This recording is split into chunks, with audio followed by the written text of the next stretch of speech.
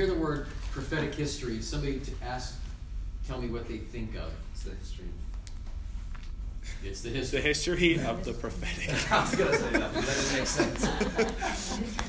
When you hear that, because sometimes those two words together are often used in, you don't always hear that common language in church. Like, you're probably not going to go to church tomorrow morning and the pastor's going to go and go, let me tell you the prophetic history. Okay, that's not going to happen in many places. But it does happen in houses of prayer and other ministries. So what do you think that means, prophetic history? How the Holy Spirit tricks you into getting into something bigger than yourself. How the Holy Spirit tricks you into getting into something bigger than yourself. That's pretty good. It's good. Yes. Okay. That's pretty good, Amy. I like that. Well, let me just take a little stab at it here as well.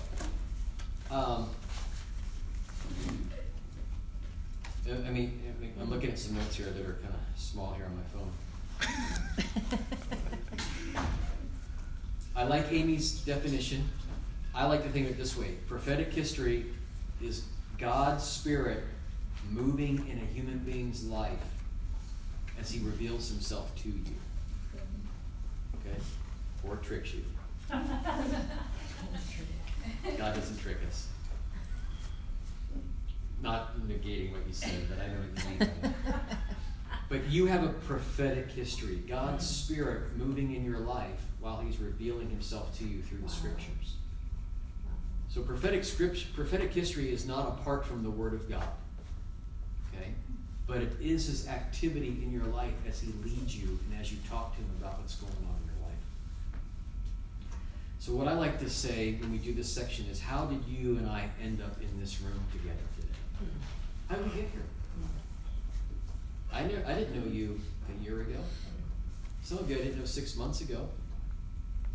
But here we are in this little tiny room on a Saturday morning talking about prayer and getting to know Jesus. And Lord, how can we know you for the next 30 years and keep steady with you through the ups and downs of our lives, through different things that happen in our life.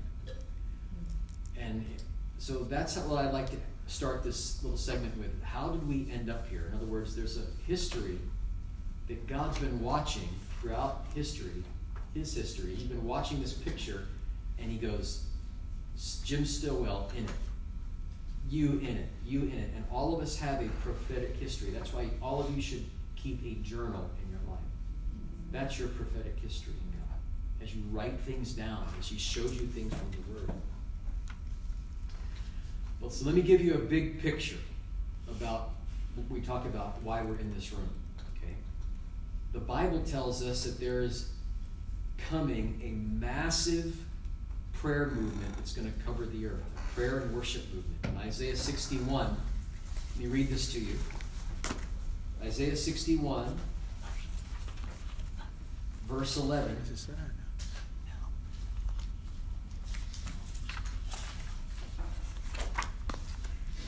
For as the earth brings forth its bud, and as the garden causes things that are sown in it to spring forth, that's called salvation, people getting saved, so the Lord will cause righteousness, that means the way that we live our lives in front of him and in front of others, righteousness, it's not done apart from the Holy Spirit in our lives, and praise, to spring forth before all the nations.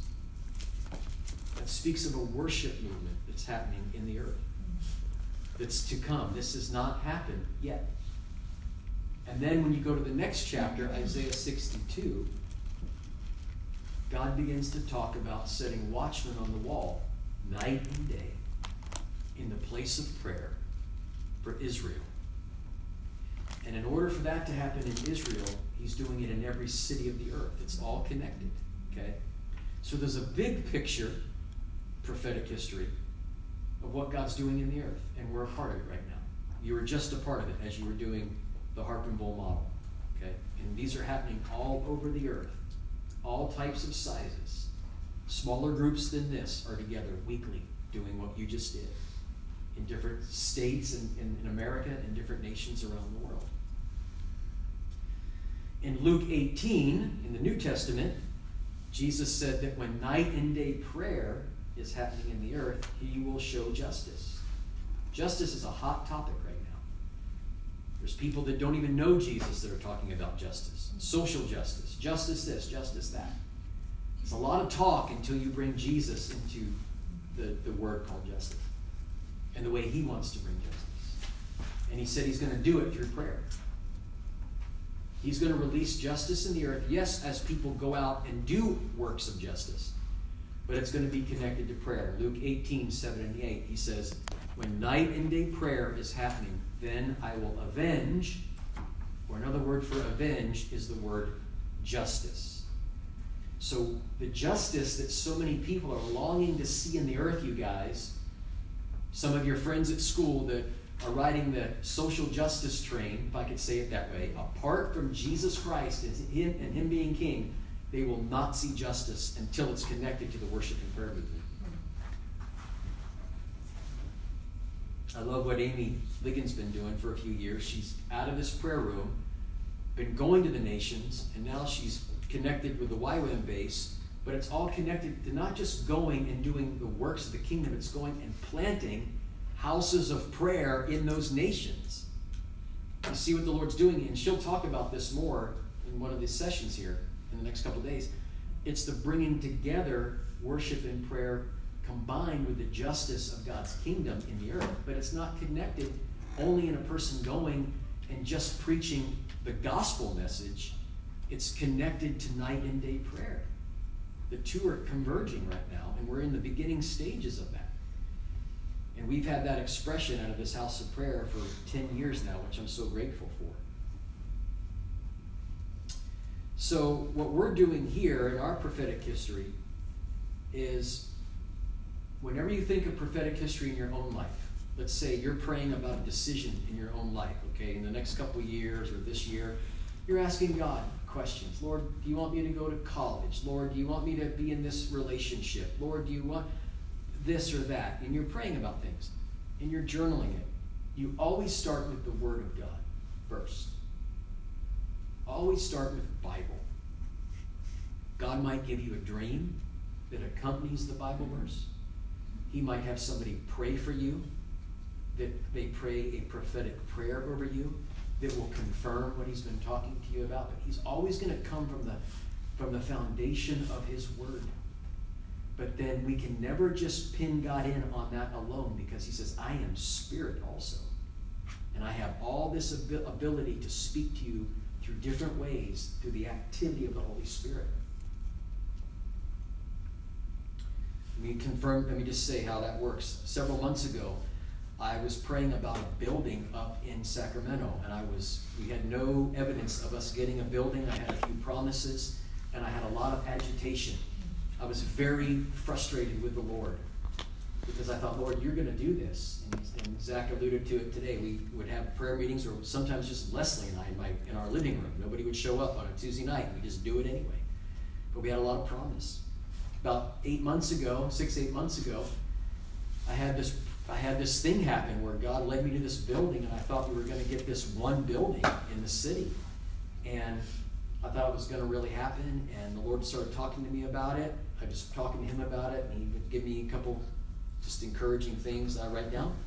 And I went to bed that night, and I remember sleeping. Have you ever felt anxious when you sleep? Yeah? I think we all do. We have times where just all night long we're just anxious. Some people don't have that, but occasionally I do. And I think we go to bed with things on our mind.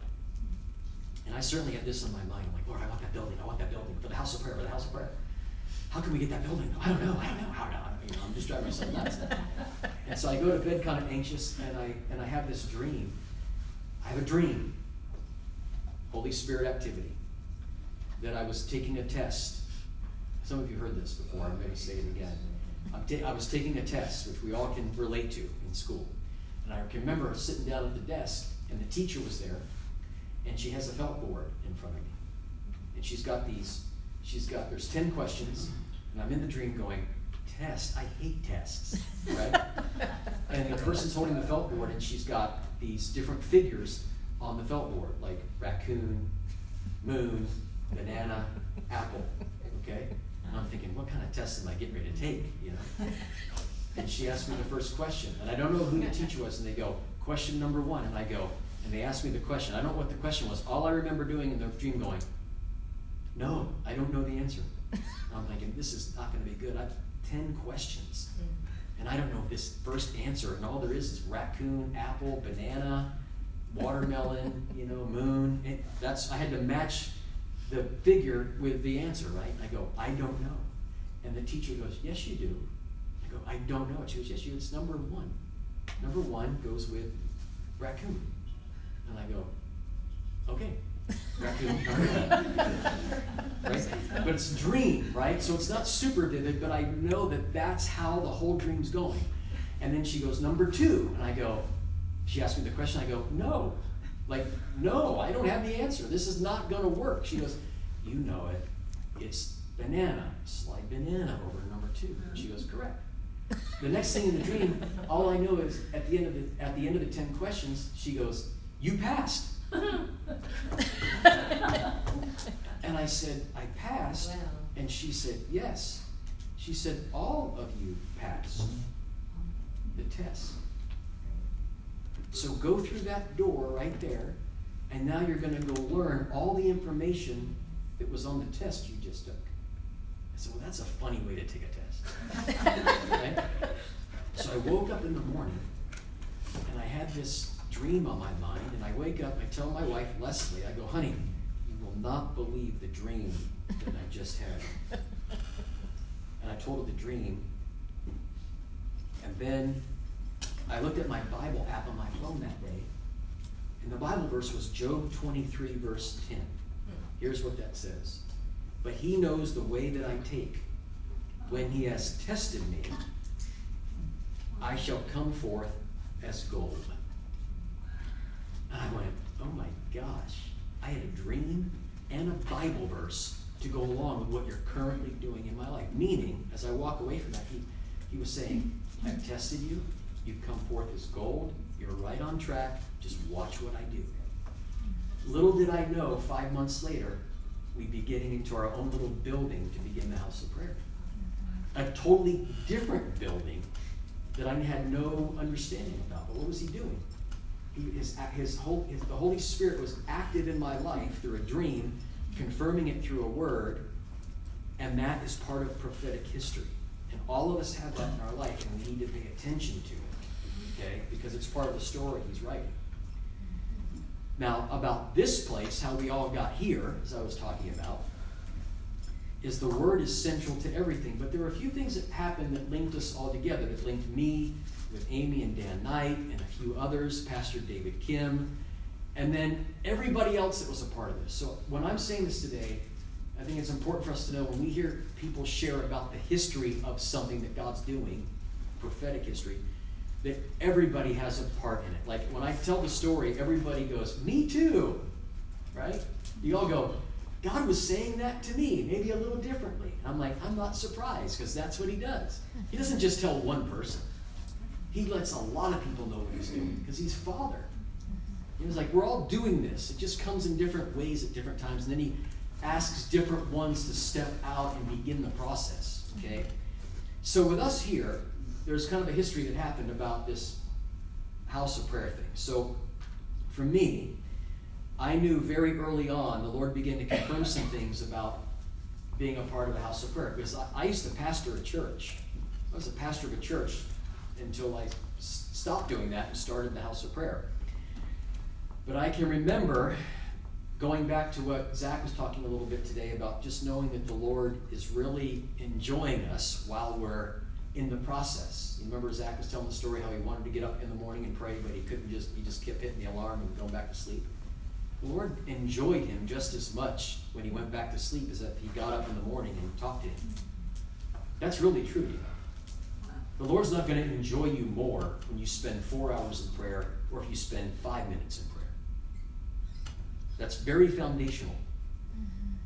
He's not going to enjoy you more because you win 5 people to Jesus versus 2 people to Jesus. Okay? Once we know that he enjoys us, we go, wow, I want to get to know you more. Because he's totally different than we are. We enjoy each other based upon what we do for each other. The Lord's not like that at all. He just enjoys us. Okay? So early on, I can remember I had another activity of the Holy Spirit. I had a person come up to me. This is when I was like 19 years old, early years of walking with the Lord. He goes, "Hey, I was talking to the Lord about you, and I had a dream about you." And he said to me, "Jim is my gem, G-E-M." Yeah. He says, "Jim is my gem, and he belongs to me." I was 19 years old in my life. At that time, I was 19 years old, struggling to serve Jesus, just beginning to serve the Lord. But the Lord used that phrase to really settle me and to give me confidence before him that I belonged to Jesus. I was struggling with sin. I was not overcoming sin very well, wanted to, but the Lord wanted me to have that truth that I belonged to him. In other words, he had me in the midst of struggle. Okay? What is that? That is the foundational truth to the house of prayer. I don't find my worth by how many hours I spend in the prayer room. I find my worth by what he says about me. I belong to him first. That frees me from everything else. Okay? That was very foundational for me. Then, when I was a youth pastor, so we get the foundational is how the Lord feels about us. That's what the house of prayer is about. It's about how do you feel and think about me, Lord, when I'm at my weakest point. If you can't answer that question, you will not go very far in doing things for Jesus. It'll all be based upon your performance, friend, which is how a lot of believers live their life. And they live their life bitter and in resentment because they feel like they're the ones doing all the work in the kingdom of God and nobody else is doing anything. And there's no greater place that happens than in a prayer ministry. There's just something about it that just can really affect us that way. While I was a youth pastor, I have this moment in prayer where the Lord speaks to me about the spirit of Elijah. Some of you know the story of Elijah? What did Elijah do? Anybody know? Elijah went up to heaven in a chariot, right? Elijah got in a chariot. They called him Baldy, so he called a bunch of bears down on these guys, and these bears come down the hill and wipe these guys. They called Elijah a bald-headed man. So Elijah says, "I don't like that. Don't call me names. I'm getting the bears. I'm sick of the bears on it." And he did. The bears come down the hill and maul these guys. Last time you called me bald-headed. You know? Brutal. Isn't that? That's in your Bible. Yeah. Okay? I mean, that's just kind of, why did you put that in there, Lord? I don't know. Lord just don't like name calling. I don't know what it is. But didn't, Jesus or Peter called a bunch of Pharisees like brood of vipers? Yeah. How'd you like that? So that's kind of, never mind. That's right. You know? I don't know. Read your Bible. Talk to the Lord about that. You know? I'm not the one to call Jesus or Peter hypocritical, but it's just like. I'm glad. Yeah. Yeah.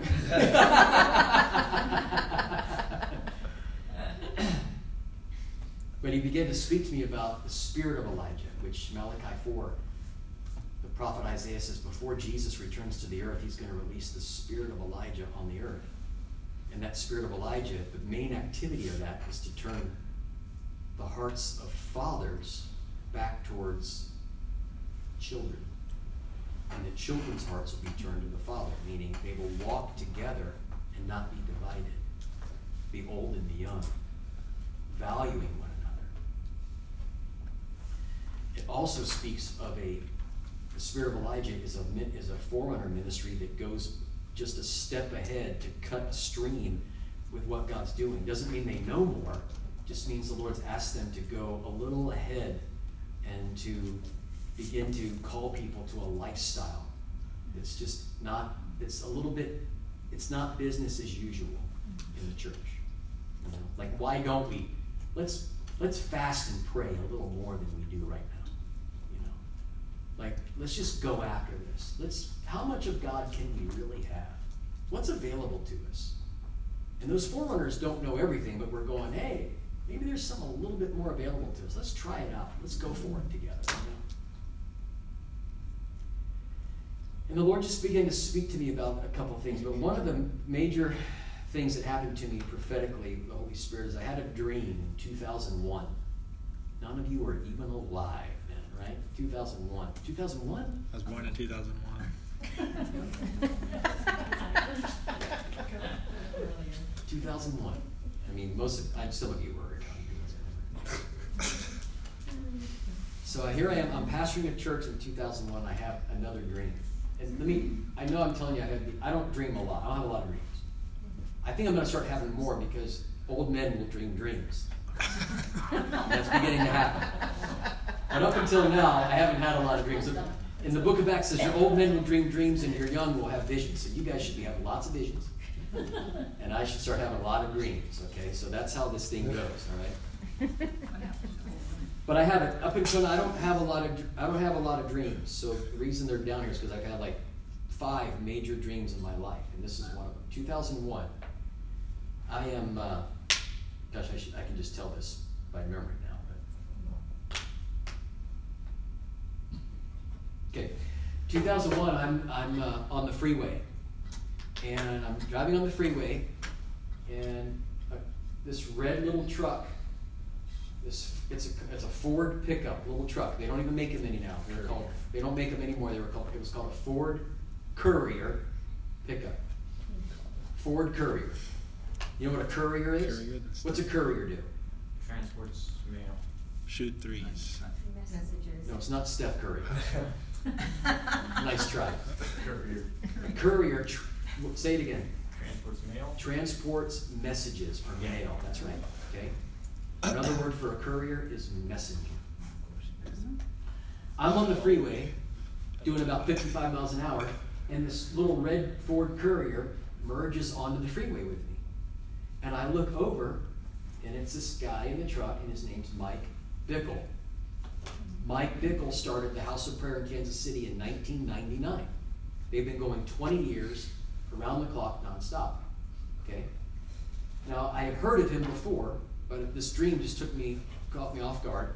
And he's on the freeway, and he's driving this red Ford Courier pickup truck that is in bad condition.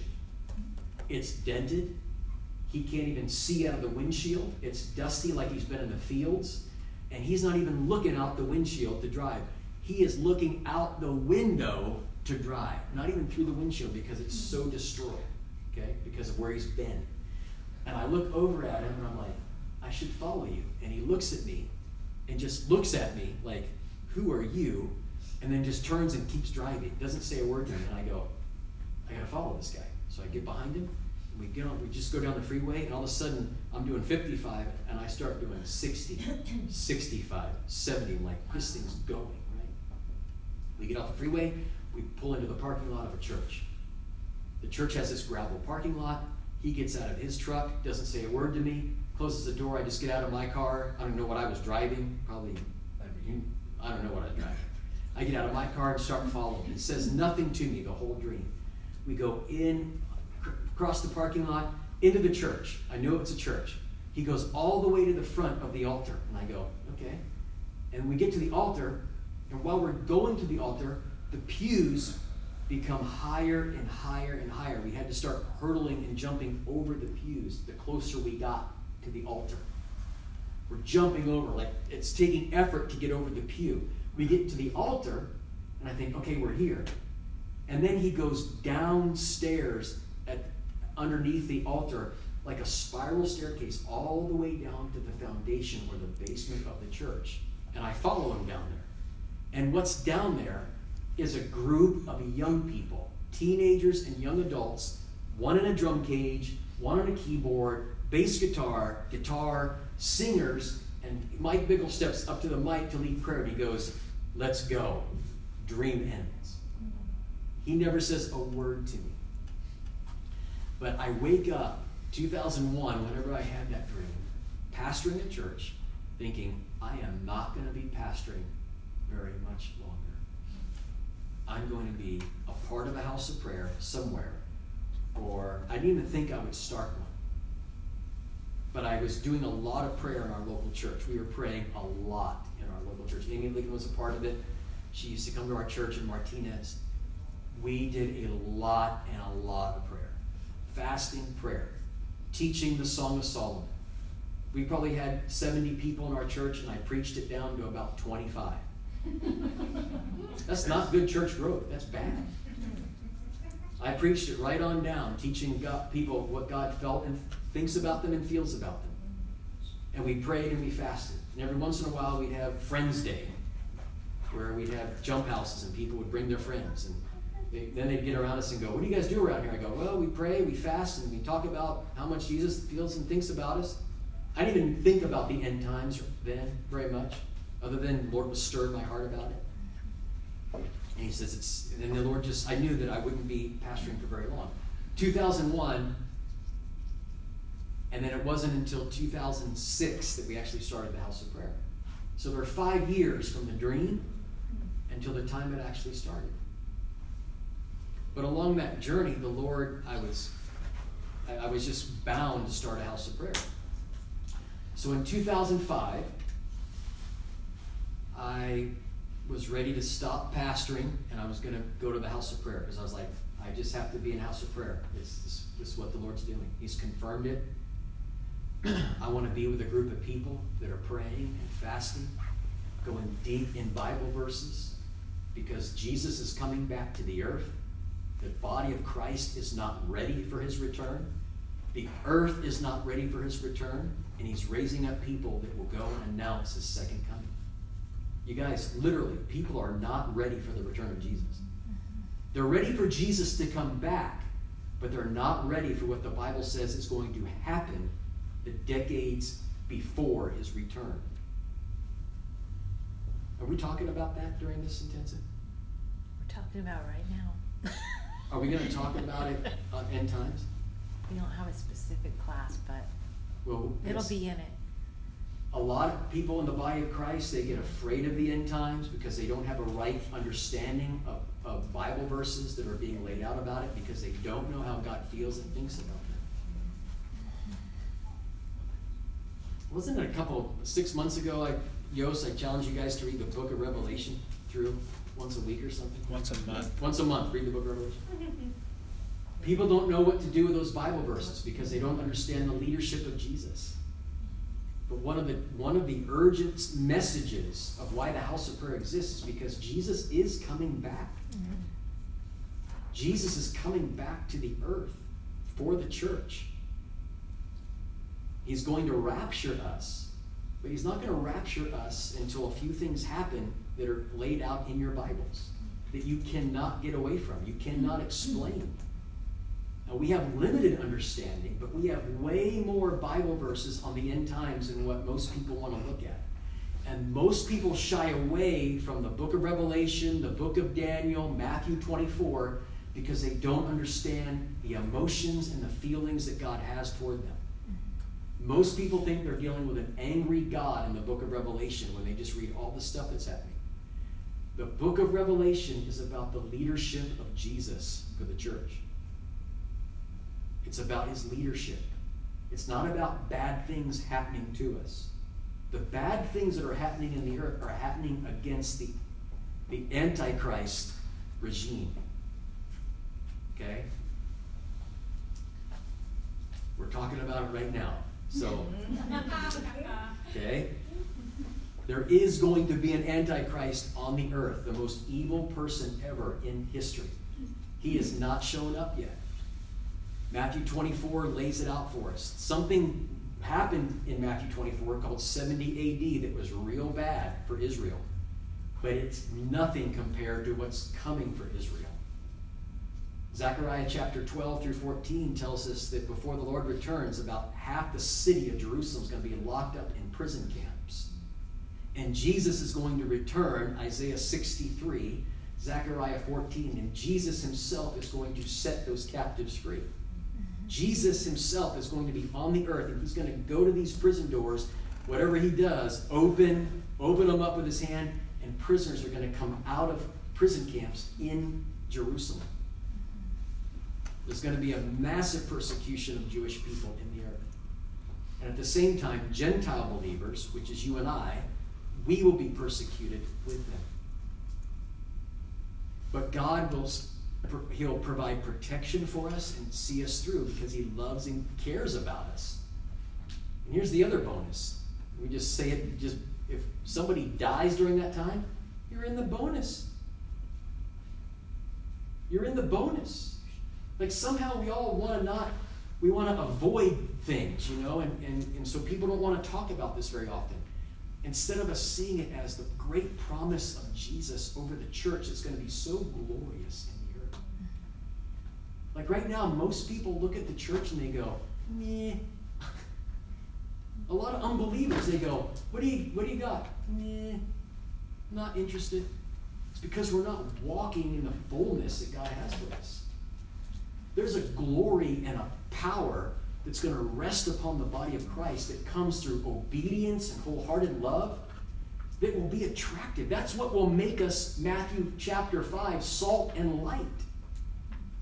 Salt and light in the midst of the world. People go, what is it about you? Why are you so different? And they'll look at us and they'll go, and it won't be because of our great ministry programs. It'll be because we do Matthew chapter 5. Blessed are those who long, who mourn for Jesus. Blessed are the meek. Blessed are the pure in heart. Blessed are those who are merciful. Blessed are the peacemakers. Blessed are those who are persecuted for righteousness' sake. Then you'll be salt and light. You guys, we don't even really come into our fullness until we're under persecution. Because when we're in persecution is where the real stuff comes to the surface. Like, I look at my life now and I'm like, I'm not ready for this yet, Lord. He goes, I'll get you ready. If you just stay with me in this thing, I'm going to work humility in you, Jim. I'm going to work meekness into you. Because this is my way. What makes us think we're going to do it any way different than the way Jesus did it? He came and he bore the cross. That's so weak. That's so weak to go, yep, I'm giving my life. And yet, that's what he asks us to do through certain things. The end times is about embracing the cross of Jesus, the leadership of Jesus, and our lives being poured out in humility. You know what most of the church is doing right now on social media? Arguing with each other, trying to prove each other right or wrong about what's happening in the nation. You guys, America is not the kingdom of God. The kingdom of God supersedes every other nation. He's wanting the church to get in alignment with the kingdom. He's delivering us from our political bentness and our ideas. And he wants us in alignment with him.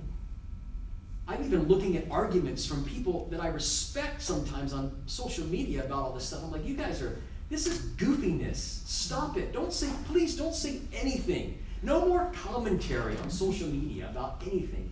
Can we just pray and get humility and work it out together instead of spewing our ideas across the social media lines that really mean nothing anyway?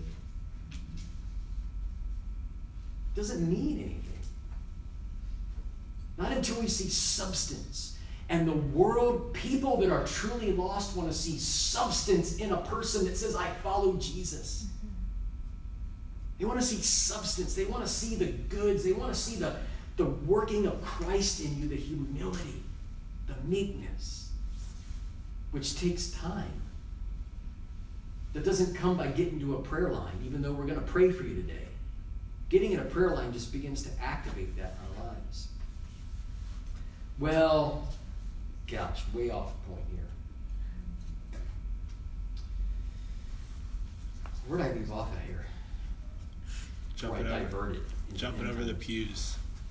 Yeah, we jumped over pews. And Got to the foundation. I think,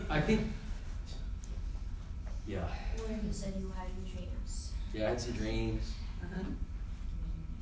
Well, let me try to get it more practical, because this is a whole other session right here that I'd like to even do Q&A on. But There's a 5-year gap. Yeah, but that 5-year gap, and then I met Amy and Dan and David Kim through Brent Locker, pastor of Blazing Fire. And I was getting ready, Zach and the rest of our family, Spencer and Leslie and I, we were going to move to the city of Atlanta. That's where Zach did his internship that he talked about. We were going to go to Atlanta and be a part of the House of Prayer there that was going 24 hours a day. And we were going to go there and just become prayer missionaries in Atlanta. And at the same time, I started talking to Pastor Brent. He says, we really want to see a house of prayer started here in the Tri-Valley. I said, well, I'm going to Atlanta. I was already starting to raise finances to be a missionary in Atlanta. I was checking out schools for the boys. I was doing everything. I had moving trucks lined up. I had it all figured out. I'm like, I'm going to Atlanta. I'm just going to go, and here's what I told you. I'm going to do this. I'm going to go to the house of prayer, and I'm going to wear a hoodie, and I'm not going to shave, and I'm going to sit in the prayer room. I might not even brush my teeth for 6 months. I'm just going to sit in the prayer room and read the Bible and cry and learn about who Jesus is. Just like this, all hooded up and just sit there. I'm like, I don't pastor. I don't do any of that. I just want to grow a beard, not brush my teeth, and read Bible verses and cry. That's what I want to do. And so Leslie and I went out to Atlanta, and when we got there, we met 2 people from the House of Prayer. We're sitting in the Starbucks, and this one girl, these 2 people come up, and the guy that we were with was the leader there, Billy. He goes, hey, I want you to meet Jim and Leslie. They're going to move to Atlanta. And the one lady goes, yes, you need to meet with my husband and I after. We have somebody that wants to help you buy a house. And immediately we're like, you're going to help us buy a house? We just landed. This is God. We're in Starbucks looking at each other going, he's going to help us buy a house. Yes, we're going to go look for homes tomorrow. We're like, this has got Jesus all over it. This is favor and all that stuff, right? Woohoo! We're going to help you buy a house, right? And then this other girl goes, she comes up, she goes, no, don't leave California. We need you there praying. She was all intense. She was like crazy, this crazy lady. She's all intense. Don't leave California. And we're like, no, we really want a house.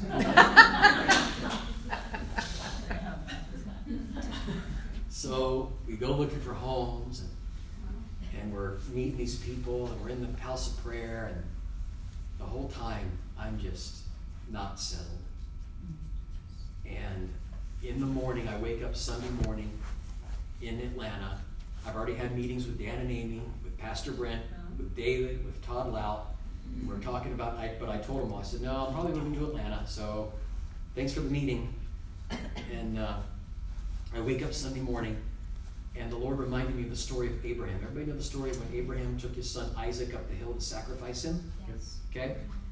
And he takes him up, and what happens when he takes Isaac up the hill? The angel of God fights with him, telling him, no, this was just a test to see if you are actually loyal to me. Ooh, gosh, you said it better than I could. Okay? This is just a test to see if you are really loyal to me. The way I interpret that story, another way of I love your interpretation. Mine is Abraham was dying to a vision. Abraham had a vision because God said, you will be the father of many nations. And he says, hey, let's go up and sacrifice Isaac. And yet Abraham's like, I can't go kill. This is my only son. I'm going to be the father. Abraham didn't understand how God was going to fulfill the vision, right? Same way, he takes Isaac up, and the Lord wakes me up in the morning and goes, I want you to think about Abraham and taking Isaac. I want you to go kill Isaac. You know what my Isaac was?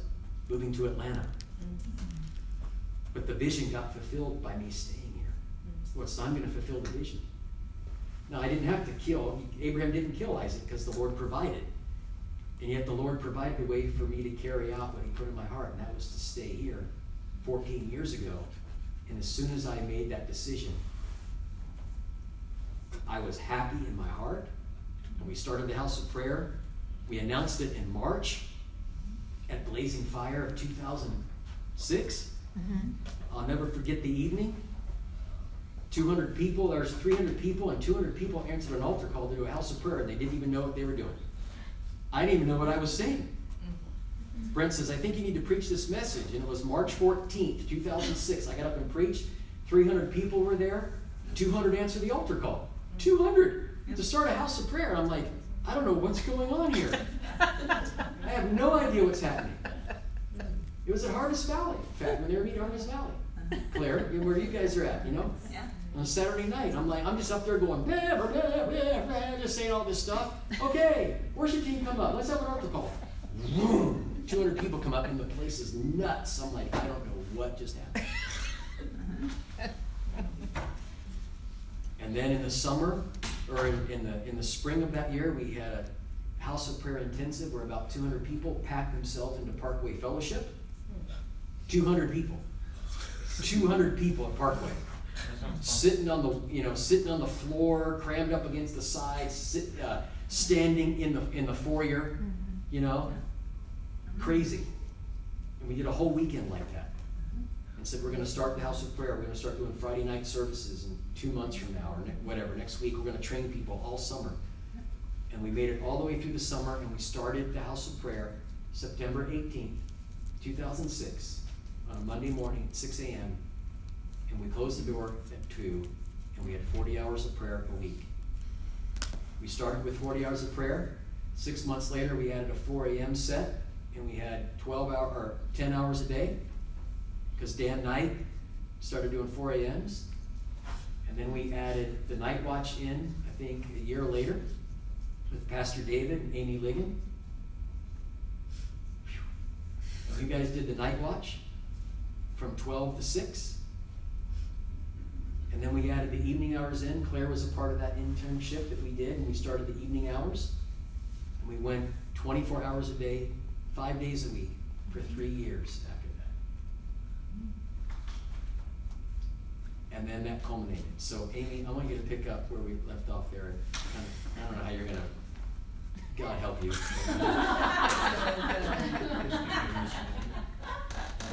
I'm sorry, it's so scattered. It's such a scattered mess. It's hard to go from having a dream into the end times and Jesus coming back in the Antichrist. But you just got somehow it's just how it happens. You know what we're going to do is, if we have time, we might do a Q&A for 4 hours after this. Let's see what time it is. So Amy, try to connect the dots. Whatever you say will be great. I won't take too long. I'm gonna keep you doing I love our history because it's like a lot of times what God does in our lives is He will put His dream into you, and it starts to birth this longing for this dream to be fulfilled, and you don't really know exactly what it is or how it will be fulfilled. You just know that you were created by God for this thing. And so for many years, and the way God seems to work it a lot of times is He'll put this seed, whatever it is, inside of you, this destiny seed, and it starts to grow.